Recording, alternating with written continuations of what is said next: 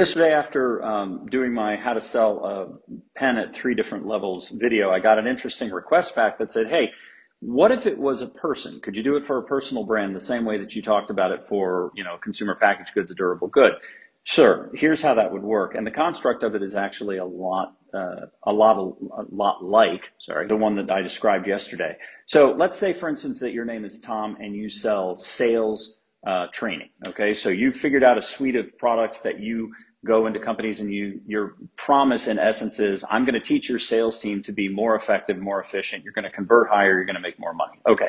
That's commodity. There are a bunch of companies out there that are promising that very same thing, and there's nothing ownable or protectable about it. So that's down here at this commodity level. Now, the next level up is that they start paying attention to their different audience groups, and they say, hey, as it stands, let's say, for example, I took a look at the insurance group, and those guys have it really rough because the sales cycle, the lead cycle is a lot longer, and the conversion is more difficult. And the reason the conversion is more difficult is because those contracts only go up for renewal every so often. And so we really need to make the most of each one of those conversions. So those guys are really dependent on the level of conversion that they can get. So rather than just doing a host of sales products, now we're going to focus it on this one thing.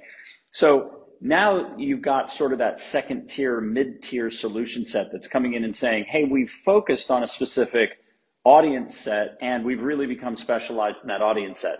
The truth of the matter is, though, that that's not really all that more unique or more special. What you've got now is a group of people that can say, and rightfully so, we understand that category, we understand that industry, but there's still not a lot that's separating them one group to the next. They're all saying, hey, we really understand this industry. So yeah, they're not at the commodity level, but they're not really much more than the specialist level.